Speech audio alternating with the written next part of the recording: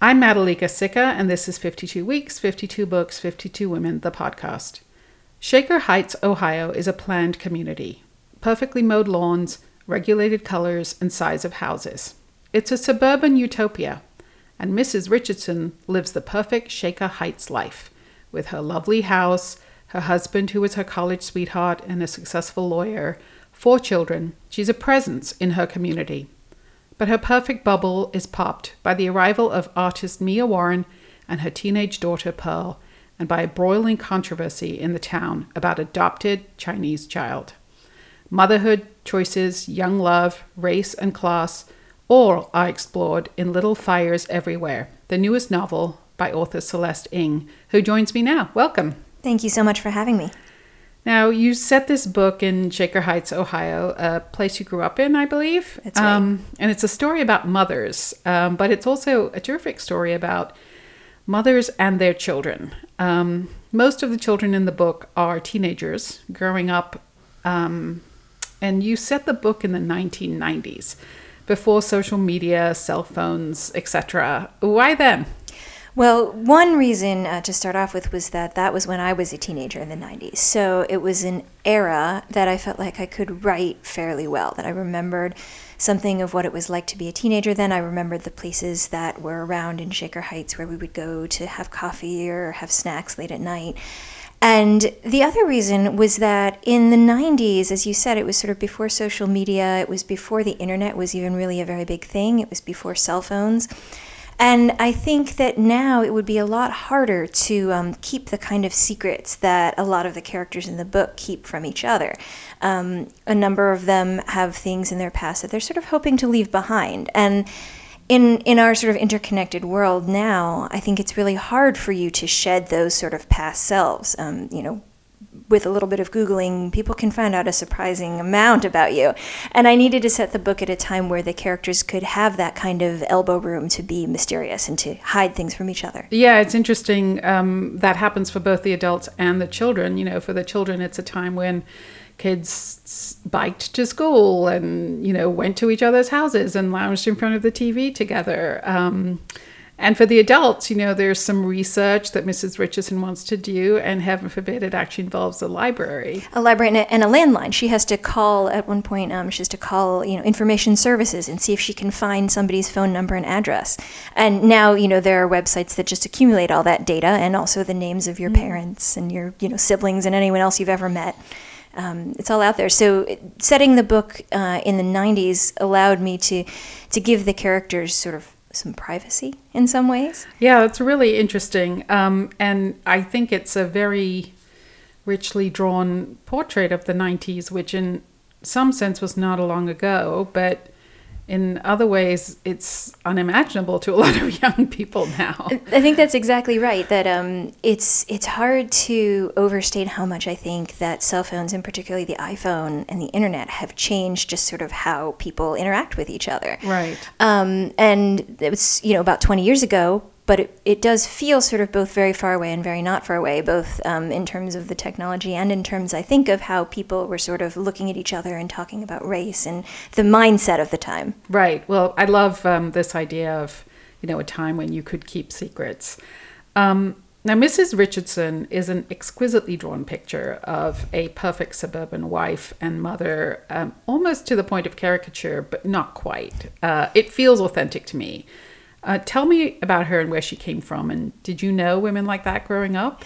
I did know women like that growing up. And in certain ways, I'm even like that a little bit. I'm trying to sort of balance having family life and professional life and trying to sort of be the woman who has it all. And I think that's sort of what Mrs. Richardson wants her life to be. She wants to sort of do everything and have everything be perfect. The character of Mrs. Richardson really grew out of the community of Shaker Heights. As I said, it's a community where I grew up, and I felt like I knew that place really well, and I wanted to create a family that would embody the town's ethos, of being very progressive, being sort of out to change the world and make it better, but at the same time being a little bit of a stickler about following rules and things like that. And so Mrs. Richardson was sort of the character that would embody all of that. Right, and she does. And it's interesting that in the book, you refer to her as Mrs. Richardson. We hardly ever hear her first name, which is Elena. What was that about? I didn't even realize I was doing that until I gave the book to my agent and my editor. And they said, you have got to occasionally give her first name because you keep calling her Mrs. Richardson. And I realized that was partly because I thought of her as Mrs. Richardson, and she is in fact the sort of person who would like other people, I think, to think of her as Mrs. Richardson, not Elena. Mm-hmm. I think back to when I was a teenager, and there were the moms who liked to go by their first names. You'd come over and they'd say, "Oh, I'm Jane," and you were supposed to call them Jane. And then there were the moms who would definitely not like to be called by their first names, and I think that's her. Right. Well, speaking of first names, the other mother involved in this story, Mia Warren, a single mother, a bohemian itinerant artist, no commitments to physical space or things, devoted to her art and her daughter. They travel around with whatever they can carry in their VW. They've moved, 40 plus times. She's the anti-Mrs. Richardson. Did you start the book by wanting to write about two different kinds of mothers? I did. I wanted to have someone come in and sort of stir up some trouble for this community. And although I didn't plan for her to be sort of Mrs. Richardson's exact counterpoint, I wanted her to lead a life that Mrs. Richardson would have real trouble understanding. And so where Mrs. Richardson is very grounded in the community, has a large house, they've lived there for a long time, and she has roots there. Her parents and her grandparents also lived in the community. Mia is sort of the opposite in that she, as you said, moves around. And I thought that Mrs. Richardson would have a really hard time understanding both that lifestyle and also that sort of artistic mentality. So they seem like good sort of foils for each other. Right. Well, they are two different kinds of mothers, of course, but what they have in common is that they are mothers and they're so intertwined in the lives of their children. It's a little bit sacrificial. I guess it is sacrificial. I hadn't thought about it that way. But I think both of them, it's very important to both of them to be sort of good mothers. And that's part of the trouble between them, I think, which is that as these two families meet each other, Mia's daughter Pearl is sort of drawn to the Richardson family and drawn to Mrs. Richardson, who's very unlike her own mother. And Mrs. Richardson's daughters, and particularly Izzy, the youngest, is really drawn to Mia because she's so different from her own mother. And so there's, I think, a little bit of sort of maternal jealousy in some ways about sort of, what is that other mother doing for you that I'm not able to do for you? Right. I definitely sense that sort of jealousy in this sort of idealized version of the other. So for Pearl, she comes to this big, comfortable house. It's an image of a home life that she kind of always imagined. And you write the idea of a house that some archetype brought to life before her. And the Richardson children sort of envy the free-spiritedness of Pearl's life with her mother. And, I think you say a lot about the children through the mothers in that way, and a lot about the mothers through their children. Yeah, I think that the mother-child relationship is just, it always fascinates me, and the sort of parent-child family relationships are sort of a through line in a lot of my work. In this case, I really wanted to look at this sort of difference between the mothers that you are born to and then the mothers that you maybe choose for yourself or that choose you or find you in some way. I think a lot of people have the experience where at some point they find a sort of parental figure who's not their actual parents, who sometimes can see them a little more clearly than their own parents can. And that, I think, leads to a lot of complicated feelings for everyone. For the parent, of course, there's this sort of sense of, well, come, I'm not, your confidant. And for the children, too, I think that it leads to sort of a moment of reckoning and saying, what do I get from my parents, and what is there that I need that I'm not able to get for them for whatever reason? Well, speaking of mothers that come into your life, the other thread in the story is about a contested adoption. Mrs. Richardson's best friends, the McCullers, they adopt an abandoned Chinese baby after years of trying very hard to have a child. Mia realizes that the baby belongs to one of her workmates, where she works in a restaurant, a lady called Bebe. And she persuades her or raises the issue of, well, she's your child, you should have her back, which of course Bebe wants to do. And both Bibi and Mrs. McCullough exhibit a fierce love for this little baby. And it's painful because you can understand that sort of unbridled love, but you still have to resolve the question of where that child belongs.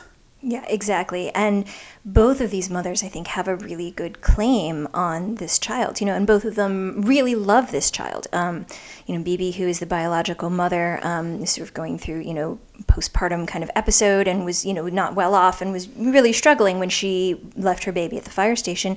And the McCulloughs, of course, have wanted to have a child for a long time. And so now that they've had this baby and that they've raised this baby really since she was just a few weeks old, they think of her as their baby. But of course, she's biologically not their baby, and she biologically belongs to this other woman.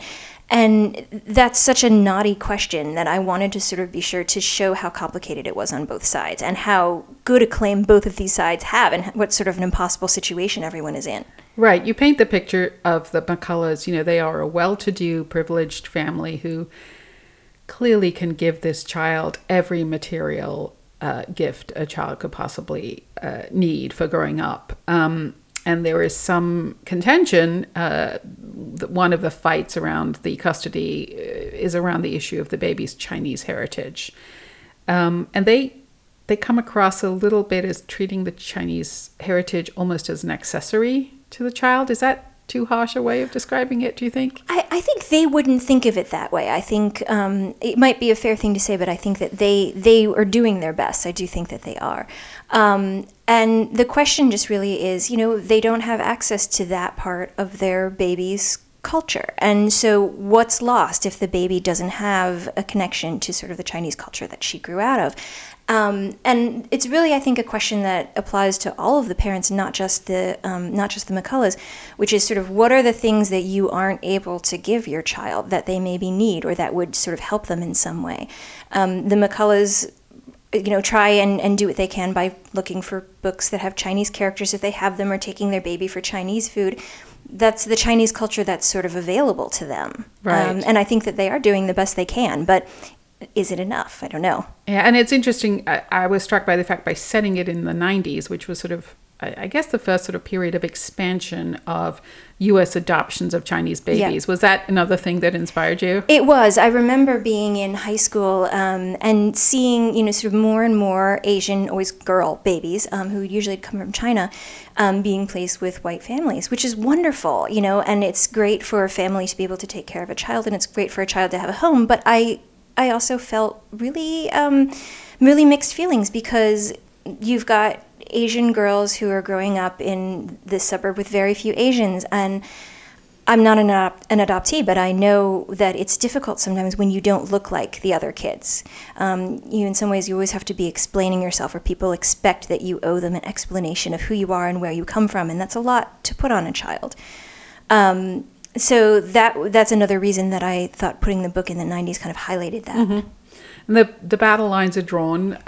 This fight is sort of a proxy fight almost between Mrs. Richardson and Mia, since both of them are friends with one side or the other. They take opposing sides, and the teenagers are kind of pitted in this battle too, about the adoption, and the teenagers sort of develop their own feelings about what the right thing to do is. What was it that appealed to you about including their voices in, and how they saw this situation? Well, I really wanted the book as a whole to be about a community, and so I wanted to sort of bring in as many voices as I could. I was really interested in the ways that the dynamics of these different groups, two families, but then also the larger community kind of intersected with each other, and the places where they agreed and where they disagreed, or where they sort of harmonized with each other, or where they were sort of discordant. And for the children to take sides seemed really natural to me, that they would have opinions on it. Everyone in the community has got an opinion about where this baby belongs. And it never occurred to me, honestly, to not include their voices. Mm-hmm. Well, I keep saying teenagers, they are sort of pushing college age, a few of them. So they are older teenagers, and, their through lines are, speaking of secrets, there's some wonderful story. There's a wonderful story that you weave in about the teenagers, which I think it's hard to talk about without spoiling it. So we won't talk about that. But I mean, I found the book a sort of very, almost achingly beautiful read. Like the portraits are very richly rendered. I don't know that I particularly liked Mrs. Richardson, but I really felt her. She's uptight, she's highly strung, she's obsessed with living by the rules. And the arrival of Mia just makes her question everything. And you feel it physically almost. Yeah, she's very uncomfortable with that. She's really uncomfortable with Mia and with everything that Mia sort of represents. And I'm really glad to hear you say that even if you don't have to like the characters, but I think to understand them, I feel like is sort of always my goal in a story. And I wanted to write a story in which there were not clear villains. There was not, some one person over in the corner kind of evilly, like drumming their fingertips. And I wanted to write a story in which there wasn't a clear hero either. I think that each of the characters in the book, I think pretty much every single one, does something that is probably, most people would agree was a poor decision. But what I really wanted was sort of for the reader to be able to understand why those characters were doing what they were doing. I have a young son, and we talk sometimes about the idea of bad guys and good guys in the books. And one of the things that sort of he's getting his head around is that bad guys often don't think that they are the bad guys. They think that they're the good guys. Right. And what's very interesting about Mrs. Richardson, she sort of becomes single-minded in her quest to find something on Mia. And I sort of felt that first I thought it was just pure jealousy, but the way you write it, I think what emerges is this sort of almost melancholy about the path not taken in her life. Yeah, I think that's exactly right. That, Mrs. Richardson, by all measures, probably including her own, has a very successful life. She has a career as a journalist for the local paper. She's got a nice house. She's got a beautiful family. She's outwardly, she's doing quite well. But I think she has always played it safe. And there's a part of her that just sort of wonders, well, what if I hadn't played it safe? Would I, what kind of life would I have? Would I be happier? Would life be more exciting? And what did I miss out on? What did I miss out on? Or did I miss out on something? Or, is it too late? And that's part of what drives her is really, she thinks it's about Mia, but a lot of it really is about herself and her relation to her own life. Mm-hmm. Now, the story doesn't resolve. The book doesn't resolve in a neat, tidy bow, which is one of the reasons it stayed with me, I think.